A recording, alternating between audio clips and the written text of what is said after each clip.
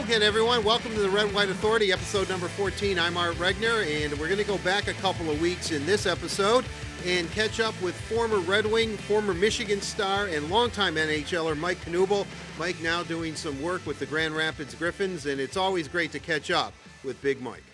Okay, Mike, I think the last time I spoke to you, you were just sort of starting out in Grand Rapids, and it was limited, volunteer, and all that, but it seems that it's progressing a little bit. I mean, are you eventually going to become a coach, I guess? Yeah, and it's been a great situation for me. Hopefully it's worked out for the coaches in Grand Rapids, starting with Jeff and now with Todd, to let me go part-time. You know, I like my freedom in dealing with my kids. I'm raising kids and enjoy coaching them in hockey and having that freedom. And you know, when you're a full-time coach in the American League or any level, it's no joke. You know, it's a very, very time-consuming, and that's probably the biggest thing I've learned is what it would take. You know, as far as the time and energy commitment and focus, and you know, really when you're a coach, like the rest of your life really doesn't matter, and it suffers because you're so 100% in the coaching. And you know, I'm not ready to give that commitment 100% right now, but it's worked out great, and it's been fun, and I get to still learn. I get to see two different coaching styles in Jeff and Todd, and see how guys operate, and at the same time stay relevant, know who the players are, know how the game's being played, and how things are progressing in the league. Yep. The one thing that every ex-player who stays in the game tells me is that they had no idea how much time coaching and being a manager really is. I mean, you know, you guys, not that you're not working as a player, obviously, but, you know, you have a limited schedule and then you go home. These guys are constantly working. Yeah, I mean, the physical energy it takes to play and rest and time away becomes very important, so you can draw on that physical energy. And when you're coaching, you know, it's more energy. Coaches get tired, but it's more from thinking and processing stuff and staying up late and getting through the work they have to do. So, but coaching, man, the hours are crazy. But I think for players, I think it'd be really nice to have like a 3-week shift where you come in and you listen to the coaches talk and how they think about things and go through video. And I think you can learn a lot. I mean, it never happened probably, you know, but just to have it, you know, I started learning a lot more. I feel like I learned a lot more after I was done playing and listening to the coaches talk and seeing what they go through. I think I understand things a lot better than I ever did as a player now. And as a player, you're so worried about you got a million things on your mind, you know, and trying to play and trying to keep your career going and stuff like that. But the coaching, you really get into like the details of the game, and so it's been really interesting to be on that side. But at the end of the day, it's a hockey game. You need hockey players, you need good players to do well, and you can coach them up all you want, but if they're not good players and not great physical athletes and smart players, then you're going to be in trouble. You were in the same position when you were a young player as many of these players at this development camp. How do you what are your impressions of this camp thus far? Now, this isn't your first development camp, right? No, I've been up here 3-4 times. Right, probably, yeah, that's what I thought. And so, because of that, I know that Horkoff, and you know, I know he's a Michigan State guy. You know, so we won't hold that against him. We should, but we won't. But with that said, I mean, is it different this time around, or is it a progression? I know you're more comfortable, but.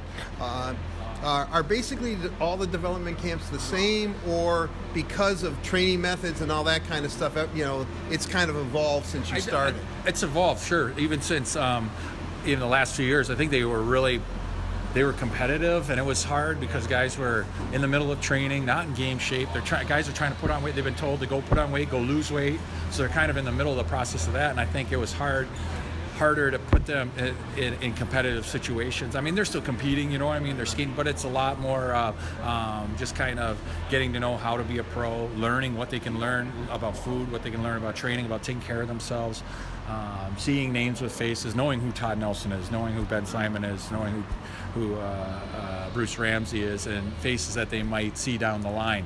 Now, is every kid out here going to ever sign a contract? I don't know. You know, not many do still. You know, I mean, some guys will play in the NHL on the ice here, and some, you know, a great percentage won't. But it's all part of it's been way more education now. I think it's kind of slow it down and educate the guys instead of trying to really evaluate. You see, there's no scouts here. You know, Kenny Allen's here for a day or two, last year for a day or two. But, you know, Hork has them, and it's just trying to educate more. It's become much more educational than really competitive. You know, you made yourself a player. I mean, and that's what the Red Wings always say. We can give you all the the tools to become a player, all the resources, but it's really up to you. You were, as I said, you were in that position. You did make yourself a player. How difficult do you think it is for you, somebody who, as I said, went to Michigan, and by the time you were done at Michigan, you're leading the nation in power play goals, and you go to the Red Wings, and unfortunately you were traded, but you had a great long NHL career.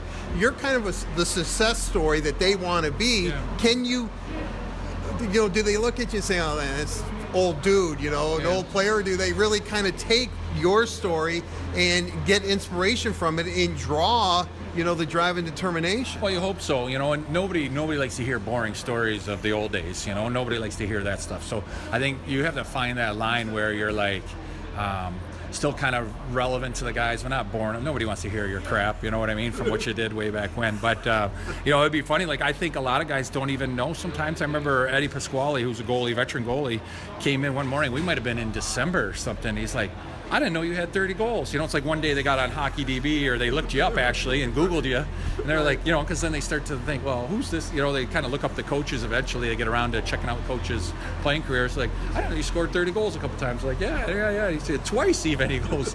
And it's like, he was shocked, and here we're 3 months into the season. And so it kind of hits certain guys at different points. And we had one guy who grew up in Philly, played for us, Kyle Criscolo, grew up in Philly. He's like, "Oh, I used to watch you with the Flyers." So you get some of that every now and then. And now the older you get, that's the new crop coming up that doesn't know you. They might have played you on video games too or something. You might have been, because I was with like Ovechkin on PlayStation or whatever, on the NHL games. So they might have played you there when they were growing up or whatever, and they know you from that. But it's kind of funny.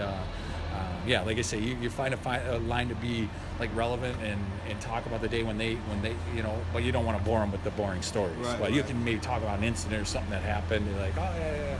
When it's relevant. You got to figure out when it's relevant, not just talking to talk. So nobody wants to hear that crap. When you looking at this camp, and I know it's not an evaluation camp, have you been impressed with the squad as a whole, or have there been a few guys that have kind of stood out, even though again, I know it's not an evaluation. I Rasmussen, their number one pick, I think has been really, really good, and it's I think he's pretty good. I know he's. He's been. The puck seems to go in when it goes off his stick, and that's just after 2 days. Maybe I'm just looking at the right time, but it's funny to see guys like Sadaway and Billy and Philip Ronick, who are the young guys last year, and now they're the leaders. Like they're doing. And Giovanni Smith is up there too. They start the drills. They used to be the guys at the back. A couple of years ago, they were the guys at the back of the line. Now it's funny how guys shift up and process through. Last year was Bertuzzi, and I guess was Mantha here. Or Double A was injured or something, but they, it's funny, the guys, they progress through the lines and then they become the leaders. So I think it's really, and we know those guys better, from being in the American League and stuff, but, they become the leaders, and it's good to see them doing that.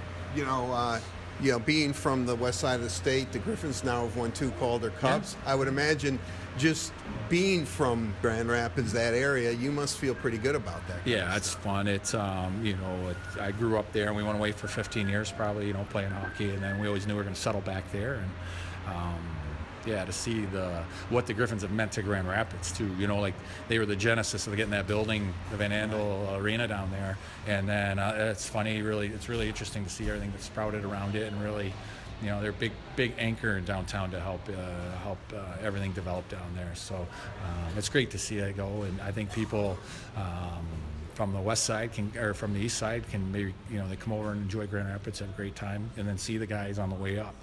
And see guys before they get to Detroit, and try and pick out their guy. They make bets who's going to get there, who you think's going to get there, who's not, and all that. But it's great for Grand Rapids and West Michigan and the city itself, the downtown, and the growth and the sprawl downtown. And one final question, and that is, when you eventually become like the empty nester or all that, do you look at is coaching in your future? I mean, would you like to, someday have your own team? Well, the good thing is that, there's a 5-year agreement in place, so maybe I'll catch the back end of that. But, I think I've learned in hockey, you never say never. You never know where you're going to end up. You think, your life is going to go one way, and when you be in Grand Rapids your whole life, and maybe it won't. Maybe that opportunity comes up to go somewhere or join a team or a college or university university or pro team. You never know. So, but yeah, I think that's why I do this. I like to stay into it and stay so I know what's going on and how things are going. And then down the line, when my younger guy moves on, and and because I really enjoy that part. I really enjoy being with my younger kids and getting them to the rinks and seeing 100+ youth games a year, and stuff. I enjoy that. So I'm going to let that run out and then kind of see where it goes. And yeah, probably stay in, and I'll be in hockey one way or another for sure.